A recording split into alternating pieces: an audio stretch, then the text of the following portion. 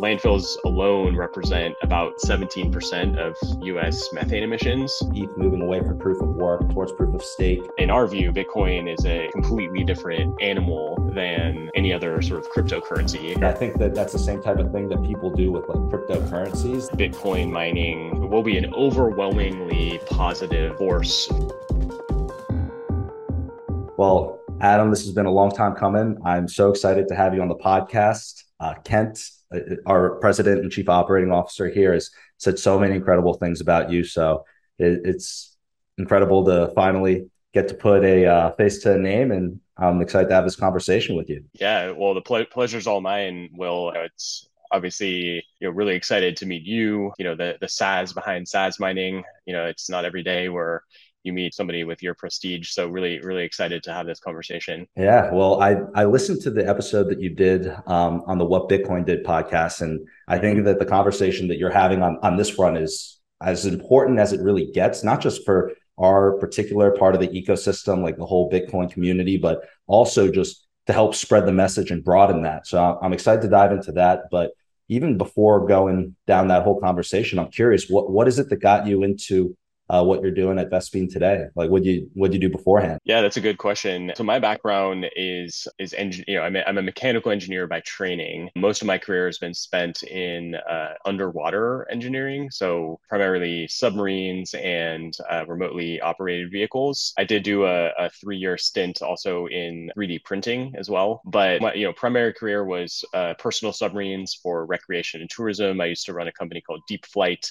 We had tourism bases set up all over the world. And, our mission was to increase awareness of the oceans and ocean conservation in general. My grandfather was founder of an ocean, nonprofit called the Oceanic Society. I come from a long line of conservationists and environmentalists, but I've also been a holder of Bitcoin for a long time. I got into Bitcoin in 2017.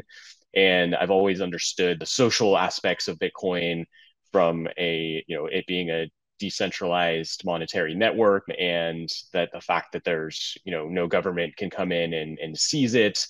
And I've always agreed with these types of attributes, but I've also really deeply understood because of my engineering background, I've understood a lot of the energy dynamics as well. And part of the mission of Vespene is to help to change the narrative around Bitcoin and proof of work more broadly into something that can actually be used as a tool to facilitate positive ramifications for the climate, but also renewable energy development in general. And so the sort of the genesis of Vespene was actually here in Berkeley, where the company is founded.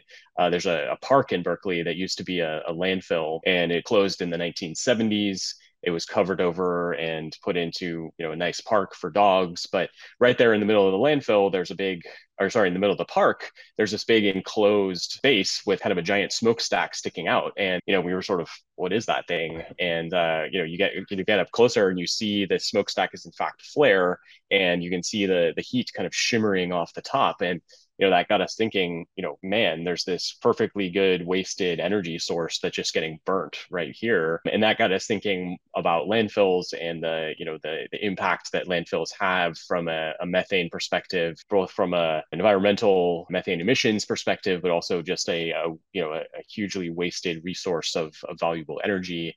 And so, Vespene kind of puts those things together. It's incredible. I first heard about like this type of use case for the excess methane slightly before I had Chase from Crusoe on, and it just the dots just connect there. I mean, it seems like a perfect value add from every single perspective, not just the Bitcoin side, but obviously from the conservation side, from the economic side. And then I was speaking with Kent in depth about what it is that you guys were working on. I thought it was incredible.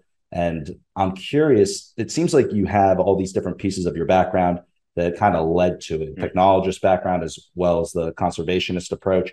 And you saw how these connected. And so I'm curious with what it is that you've noticed after diving in from, that first genesis of the idea for the company to the actual research and stuff that you discovered as you dove down the literature and the research there. What are some of the high level things that anyone who's out there watching can kind of think about, take away, and realize why Mhm. is this so important? In that process of research after the sort of the genesis block, let's say, of Vespene, the main thing that we've really learned is just the vast scope and depth of the methane problem. I think that if you look at landfills specifically and more broadly landfills in the United States, landfills alone represent about, according to the EPA, represent about 17% of US methane emissions. But this is all based on kind of self-reported data, right? So there's no global entity that's sitting there kind of surveying all of landfills and measuring the actual methane emissions. There have been some surveys done. NASA did a big survey in 2019 that actually showed that these self-reported numbers were in fact underestimated by a factor of 2 to 3x. And so this makes landfills kind of the biggest polluter in terms of methane emissions. And again, methane is anywhere from 25x to 84x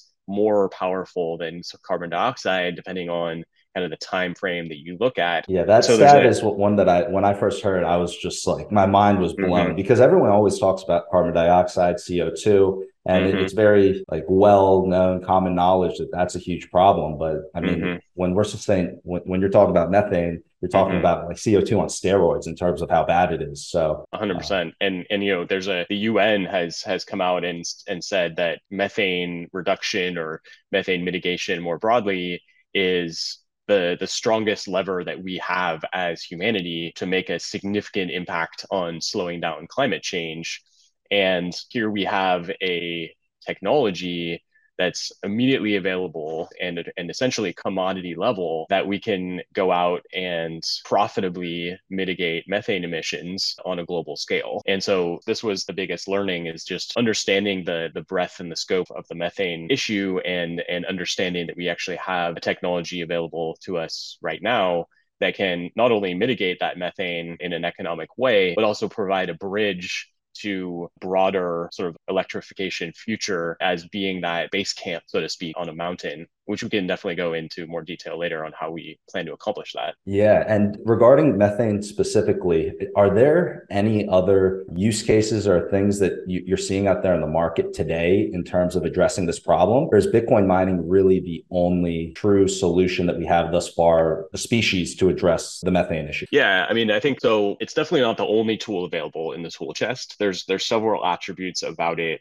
that make it very viable in terms of scalability. So kind of to back up, if you look at, methane is obviously, essentially methane is natural gas. So there's any process that uses natural gas can use methane as a power source. So traditionally there's two types of projects that you would run on a landfill or any other source of methane. One is you would burn that methane in a power station and then inject that energy into the grid and monetize it that way. The other way would be to essentially capture that methane, compress it into, firstly filter it, so filter out all the impurities, and then compress it to high pressure and inject it into pipelines. And then you would use it in your stove or as heating in your heater or whatever it ends up being. The problem, and these are very widely used technologies, and there's a lot of the larger landfills and ones that are closer into cities have these projects actively running.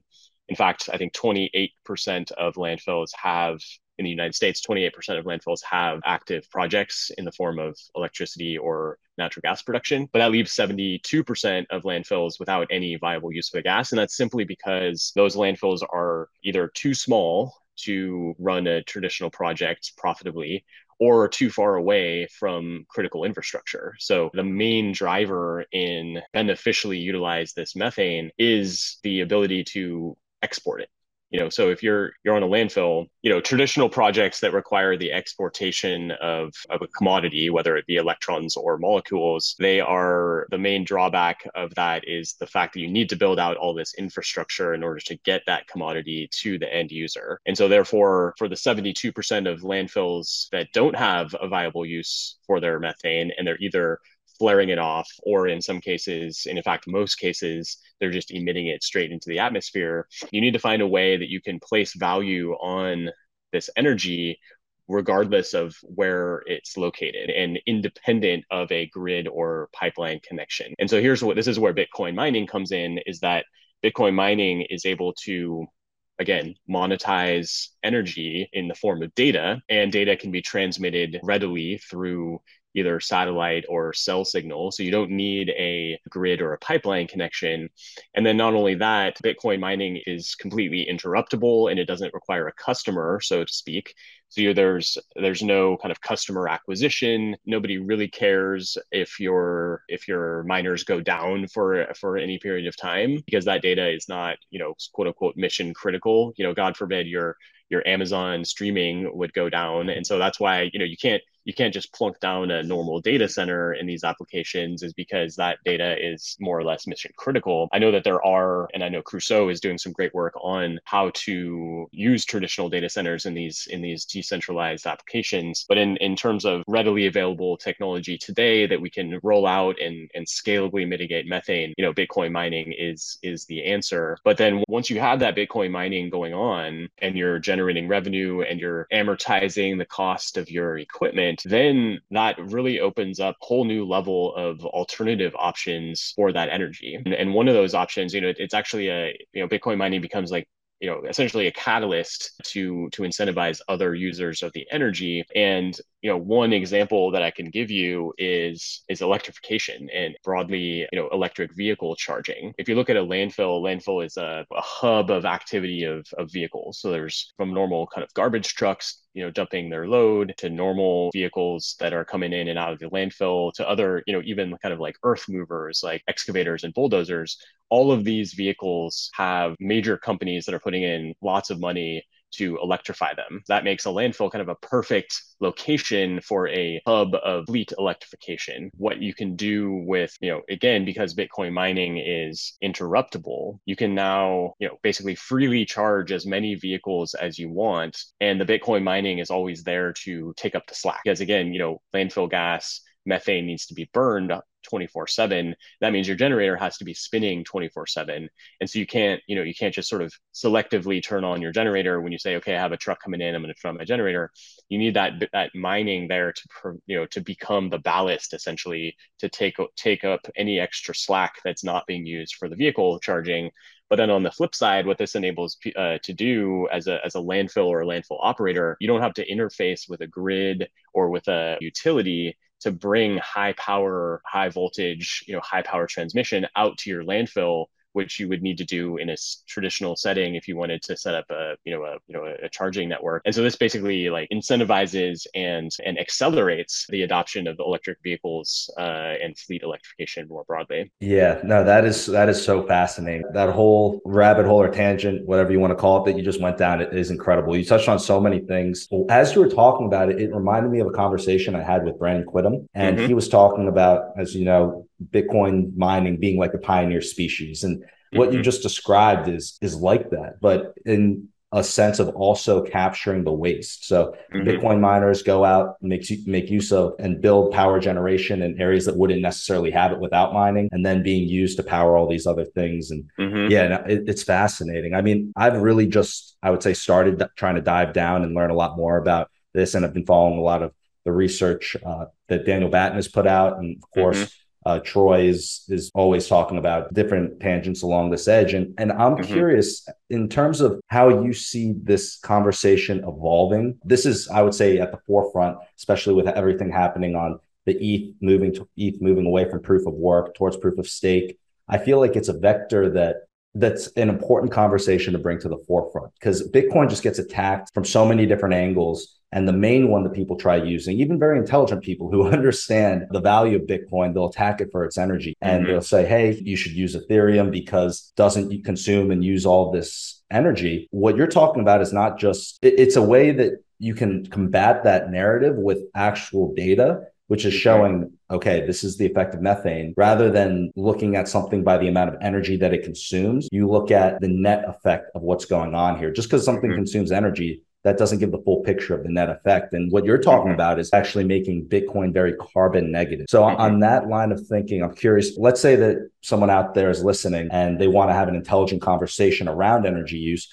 Are there any high level statistics that you can give them to talk about? If we want to use like your guys' system, for example, the net effect of, hey, 1 megawatt, or the system would be the equivalent of this many trees Sure. planted, or this many like vehicles off the road, or any types of statistics you might have on that someone can bring to a conversation? Yeah, I mean, I think there's a bunch of different statistics that you can look at specifically from a methane mitigation perspective. I mean, I think we can say, so we think in terms of modules, what one module is about 1.5 megawatts. So, and that's, approximately, let's say 400 ASIC miners. That's kind of what fits nicely in a container. And it also happens to be a fairly common size of landfill, of small remote decentralized landfills. And so with one module in operation, that is going to, on an annual basis, in terms of the amount of methane that is now mitigated, that would be the equivalent of planting, I think, 4.2 million trees and growing them for 10 years. That's just, and 1.5 megawatts. that's just one module. How So long for the module again? 10 years? in 1 year of a module One operating, year to that's 10 the years for the equivalent. trees. That's Yeah. equivalent of 4.2 million trees growing for 10 years. In terms of the equivalent carbon dioxide reduction in the atmosphere from a greenhouse gas perspective. But I think the other way to look at it is, so, Bitcoin mining, and you had mentioned, it gets a lot of just bad rap in general for its energy usage. I think that, energy usage by itself is not necessarily a bad thing, right? It's a question of how that energy is obtained. And today let's say there's some percentage of Bitcoin mining that's still happening on coal. Then there's an increasing percentage of Bitcoin mining that's being done via solar, wind, hydro, these types of applications.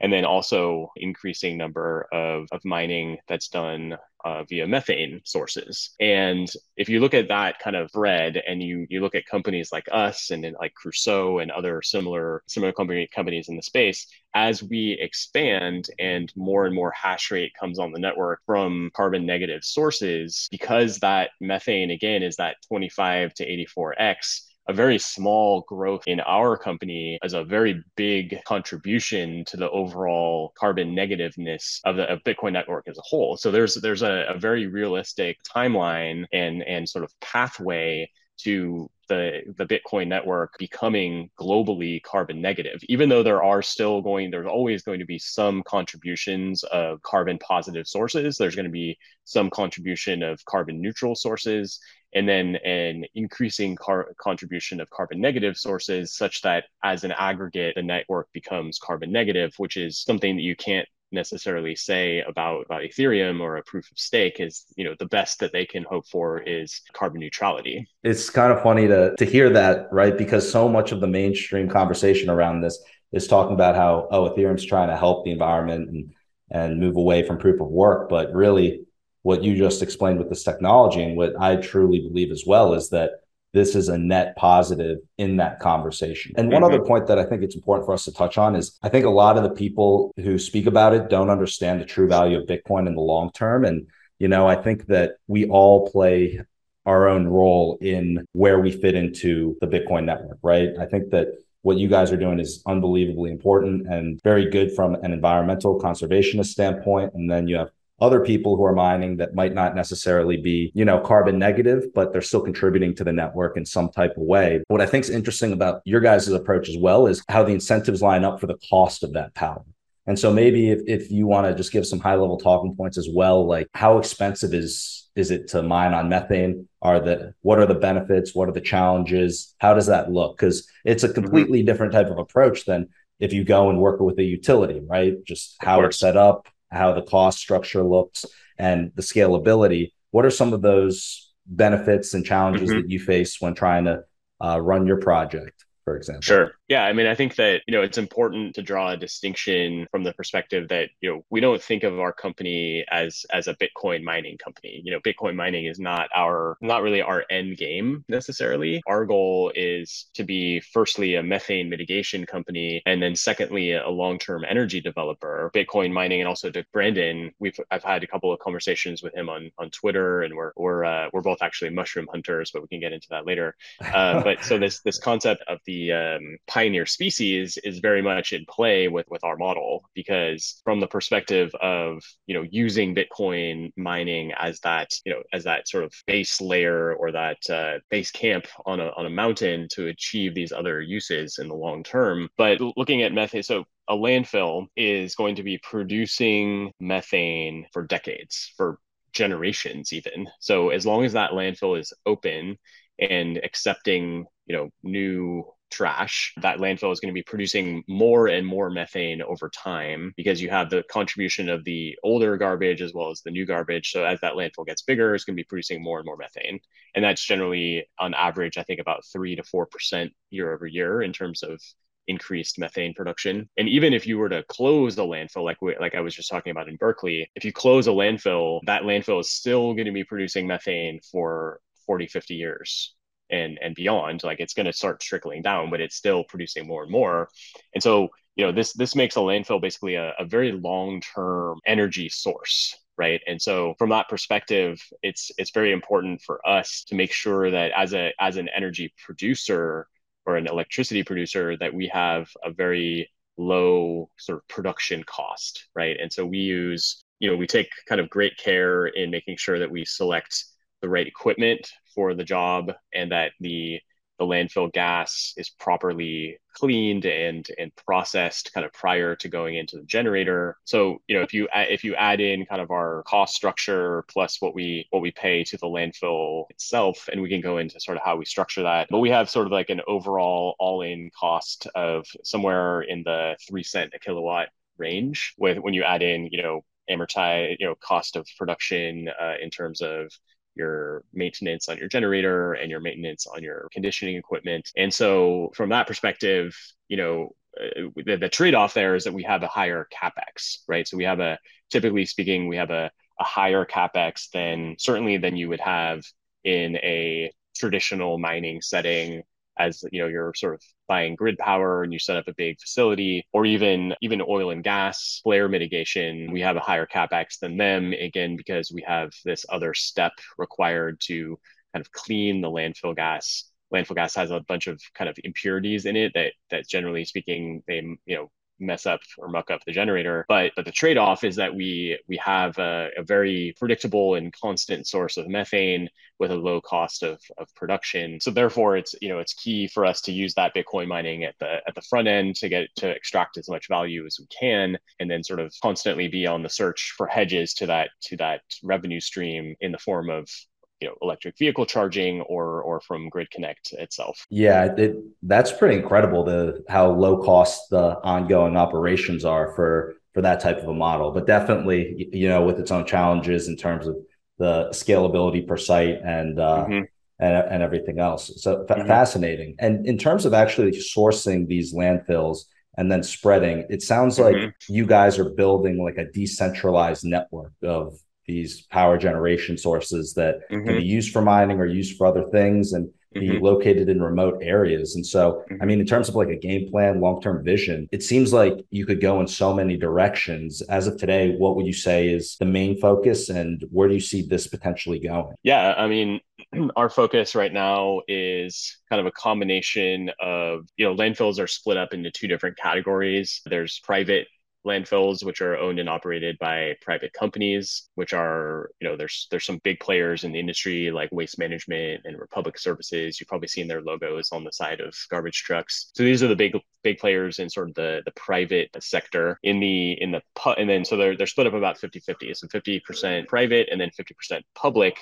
which are owned and operated by municipalities, so a city or a county. And our efforts are kind of split up between those two. So we're engaging with private companies in terms of getting sort of a portfolio approach to expansion. Public entities are much more kind of onesie twosies, and that requires kind of more business development and education and sort of outreach in general. But I think our general strategy is we're certainly not beholden to the US at all. So I mean, we're using the United States and the regulatory framework as a springboard, such that we can set up a model that we can then extrapolate and scale into other jurisdictions internationally. If you think the methane problem is bad in the United States, wait until you look at the global south and developing countries in terms of there's much bigger problems and bigger fish to fry in other places in the world. I mean, the US, certainly we can make a big impact, but I think the bigger impact kind of climate wise and potentially socially will be made in international jurisdictions. Yeah, it sounds like there's a lot of education that you guys are must be involved in and teaching everyone about this. Because I mean, I've spoken with people from different utilities and the non-technologists, but the energy side. And I'm curious, what are some of the most like ridiculous or not ridiculous, but crazy questions that you've had to field when you've been speaking with these people who are completely outside of Bitcoin or cryptocurrency industries? Yeah, well, I think the main one is that comes up fairly often is, how do you know that there's Bitcoin in the landfill? That one comes up a lot. But I think that the way that we approach that is by sort of describing Bitcoin mining in terms of data processing. And I think that, that's the main thing that is kind of that aha moment with people is that if you describe it in the data sense that you're essentially operating a decentralized data center and you're monetizing data, which is being sent remotely.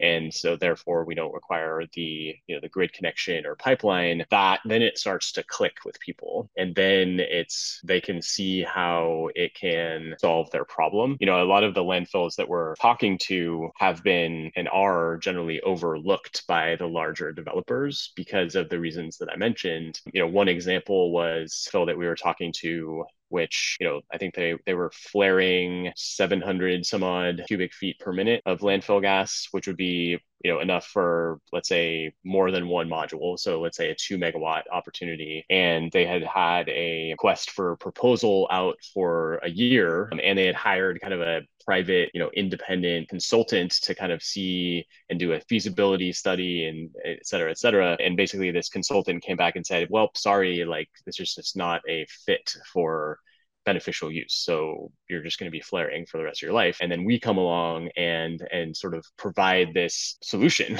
and so you go look at it and they're like, it looks like there's like 27 Bitcoin in here. I think that we can go and build something up and get some if you work with us. Yeah. So this is the kind of the baseline of conversation that we have with people is that we're solving a very known and present problem with how to properly monetize small and medium-sized decentralized landfill methane. No, it's great. And in terms of like your background and your conservationist approach to things, are there things that you think that people should be talking about or mentioning when they're having these conversations? Because I feel like a lot of times, I guess I'm circling back to what's happening with Ethereum right now because it's the news of the day. But and also before even diving into that, I just want to say that I think it's an incredible technological feat of what we saw with Ethereum being able to make that transition and make that move. But granted, a lot of times with Bitcoin or Ethereum or these different communities, people get very tribal, right? And they're like, it's like my way or the highway.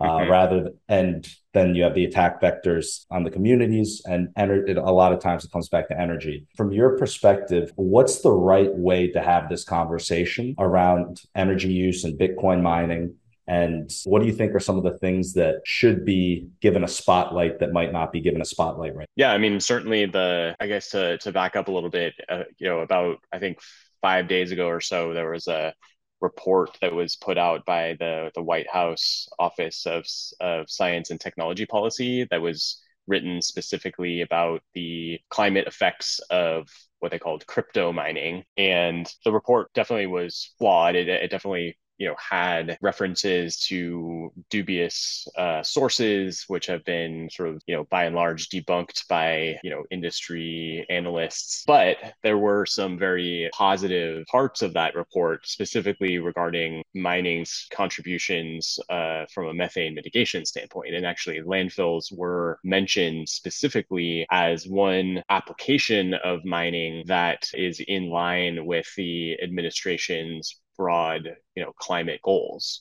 And so this was timely and exciting for us that was actually mentioned in this report.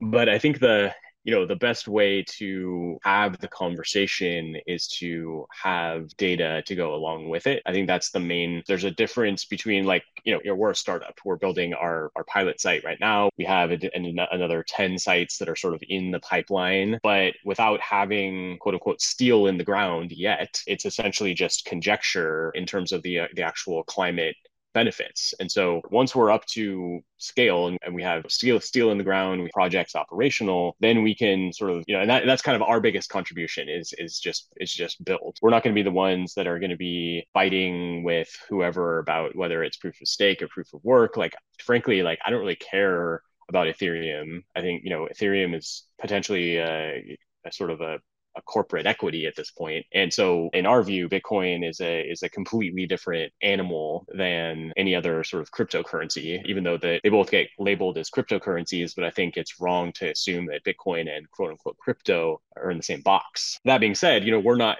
out there to preach about any purported positives or negatives about any specific blockchain or what have you. Again, our biggest contribution is just to build and show the beneficial climate effects of Bitcoin mining in our specific use case. Yeah. And I love the way you said that too, where they are very different things. I feel like a lot of people group so many of these different networks together. And I'm of the complete same belief that I think Bitcoin is a completely different animal. I like to draw the analogy between sports. And so, for example, I'll give two that I play. I'm very into tennis. I'm very into chess as well. I'm not sure you could consider that a sport, but you could use another sport like football, for example. Football, tennis, chess, these are all extremely different activities, but you can all group them in something like calling it a sport.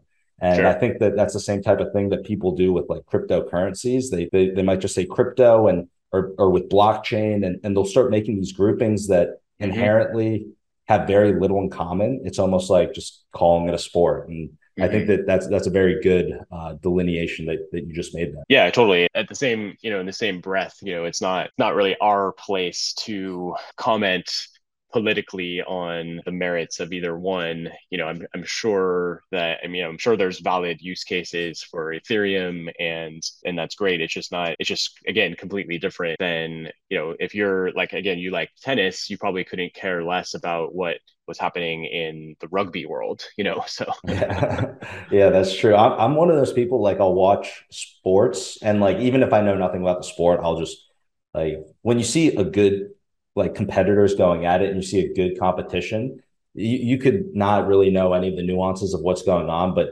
it'll just grip you, and I do really enjoy tennis, and I watch I like football. how the two things that you mentioned, tennis and chess, are the two things that I'm like the worst at.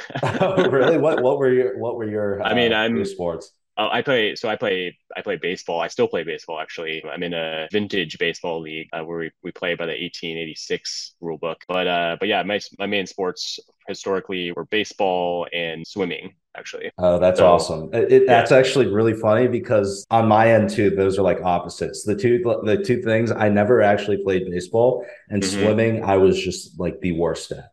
Like I was unbelievably bad at swimming. So Uh-huh. I never did that. But that's really funny. What position did you play in baseball? So I'm a catcher. So I've always, Okay, I've cool. always been a catcher my entire life. So I was trained as a catcher, and it was sort of my, just my position from childhood. I never took the, I had there was a pause in my sort of baseball career. I pursued engineering in college, and that was, more time consuming than would be applicable to spend on a sport. But in the last 10 years, I sort of picked it up again by joining this vintage league. So, which has been a big part of my weekend activities. So, Yeah, so I'm really curious, and I think that the reason why I never really got into baseball is because I just never, none of my friends growing up ever played it. I never really got to speak about it. So I guess I'm going to learn right now about at least how a catcher thinks, right? So when you're playing, I understand baseline the rules of how sure. baseball works and everything, and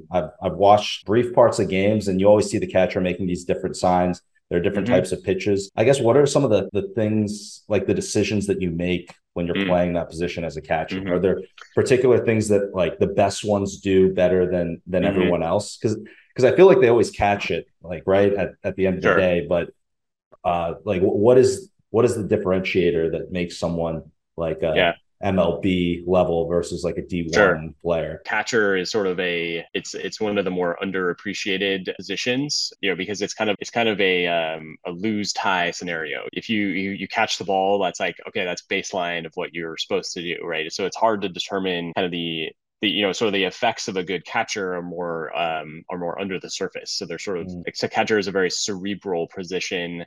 You have to be constantly thinking about the runners that are on base, the sort of the situation in the game. You have a view of the entire game, which is sort of different than everybody else. I think the primary effect would be on sort of calling the correct pitch, which may not be true in major leagues. A lot of times the manager will call the pitches, but so I'm sort of analyzing. I'm looking at the batter. I'm thinking about how he's thinking. I'm seeing how far he's standing off the plate, and I'm thinking about what the count is, and then I sort of determine what the best pitch would be for that particular situation. So it's very strategic in that sense. You also have to be looking at, when there's a runner on second, is that runner going to be looking at your signs and trying to steal them and communicate that to the batter? So you have to look at his cues as well, and then you might have to switch up your signs so that you have, your signs mean something different depending on who's on base. So it's a very cerebral kind of strategic position, which I think it kind of fits well with my engineering background and I,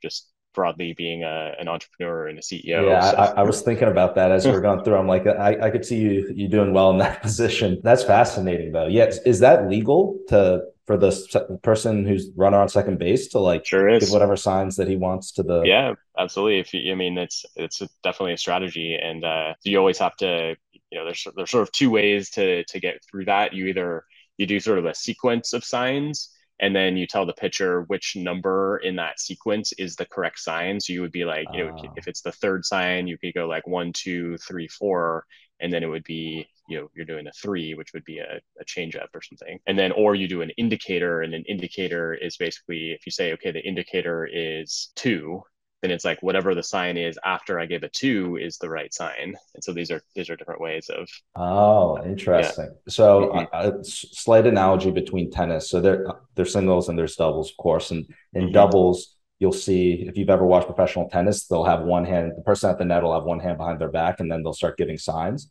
But in tennis, it's a lot more. It's not like all this trickery that goes on really as much between the Mm-hmm. signs. It's like you first will say, okay, I want you to serve here. So the first serve, like it's kind of behind the back, but it'll be like here, like down the middle, out wide. And then sometimes like if you want like a kick serve, you can go like that. Mm. You're like, hey, I want you to kick it to the backhand, like top spin, so it jumps out that way. But Interesting. then so you'll do the direction first, and then the second sign will be like what you're doing at the net. So like you might stay where you are, or you might say, hey, I want to poach, and like right after you serve and it goes by, I'm going to go off and try and poach the ball off the top of the net. So you at the Mm. baseline are going to know that. So there are all these signs that go, but it's very like put it here, and this is what I'm going to do, and Mm. like you'll be like stay, go, or fake poach. And Mm. it's much more simple, but there's no like, hey, I'm going to do this in case someone gives the sign away, because it would be cheating in tennis to give away the sign. That's But fascinating. I mean, people probably found a way to do it, but Right. yeah, I I mean, heard I heard about I heard about a guy cheating in chess recently too. But oh my God, this has been big news. This yeah. has been big news. I mean, if we clip this with just something about that and say, hey, it's about like the Hans cheating scandal, it'll blow up. Like there's been so much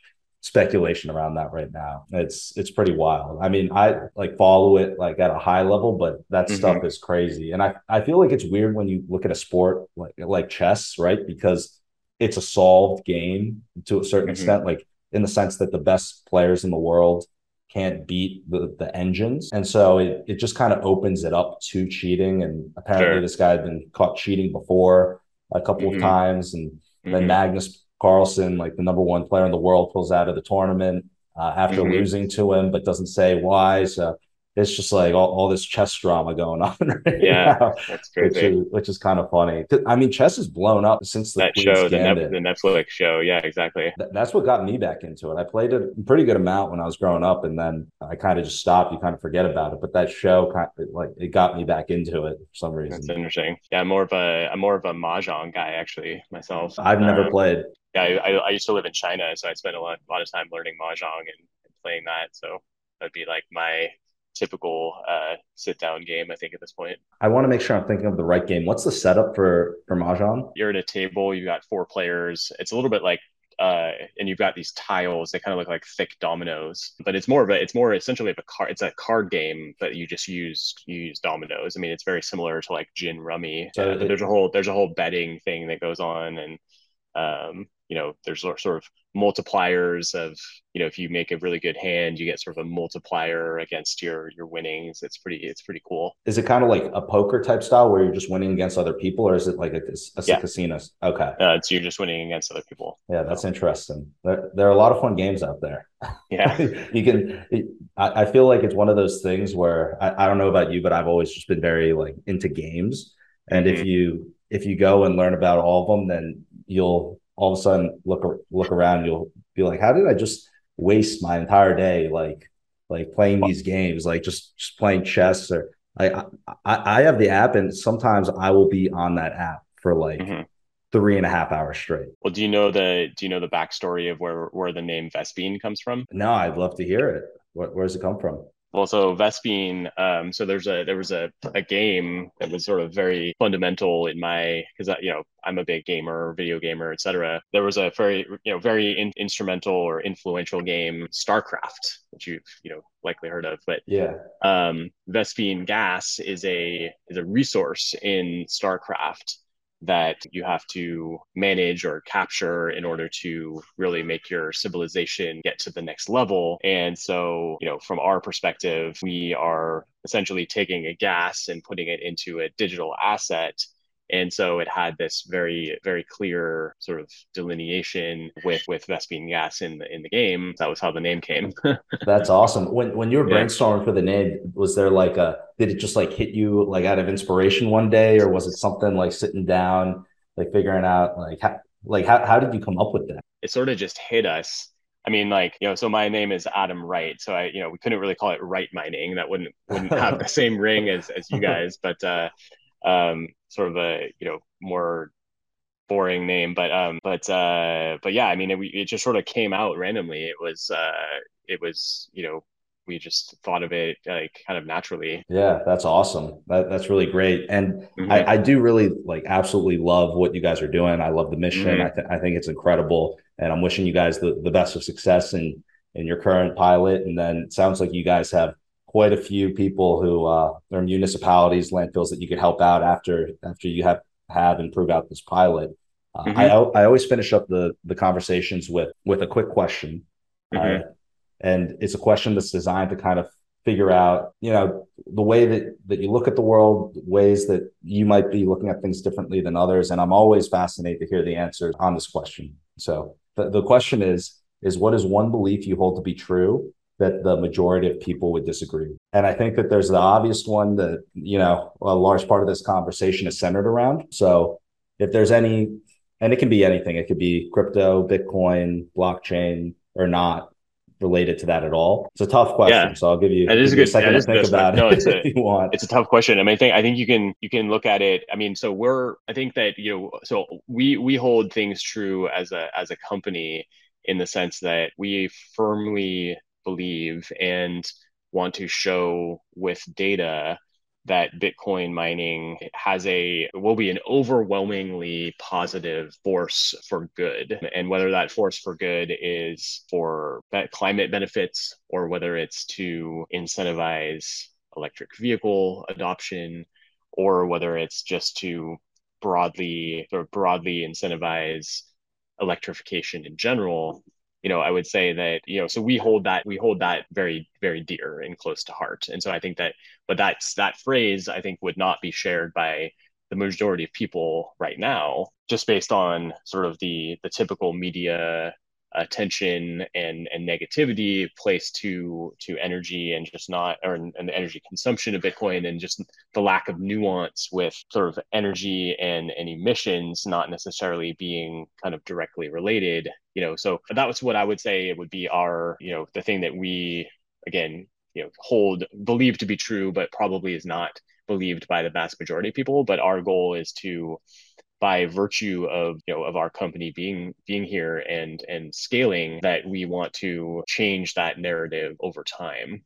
And I think a lot of companies in the Bitcoin space, a lot of companies might shy away from, or similar companies that were to be in our same shoes may shy away of trying to kind of hide Bitcoin in the mix and saying, oh, we're going to build data centers, and sort of not even try to mention Bitcoin by name. But we actually want to take a Bitcoin narrative and show by virtue of our company that we're able to make and use Bitcoin as a tool to enable these other opportunities. And it's possible that we'll lose some contracts as a result of that, but it's also important for us to just be honest about what we're doing, and the fact that and spread that messaging. I mean, like, by working with public municipalities, kind of spreading awareness around Bitcoin, kind of site by site and municipality by municipality, and sort of helping to quote unquote orange pill people as we go is all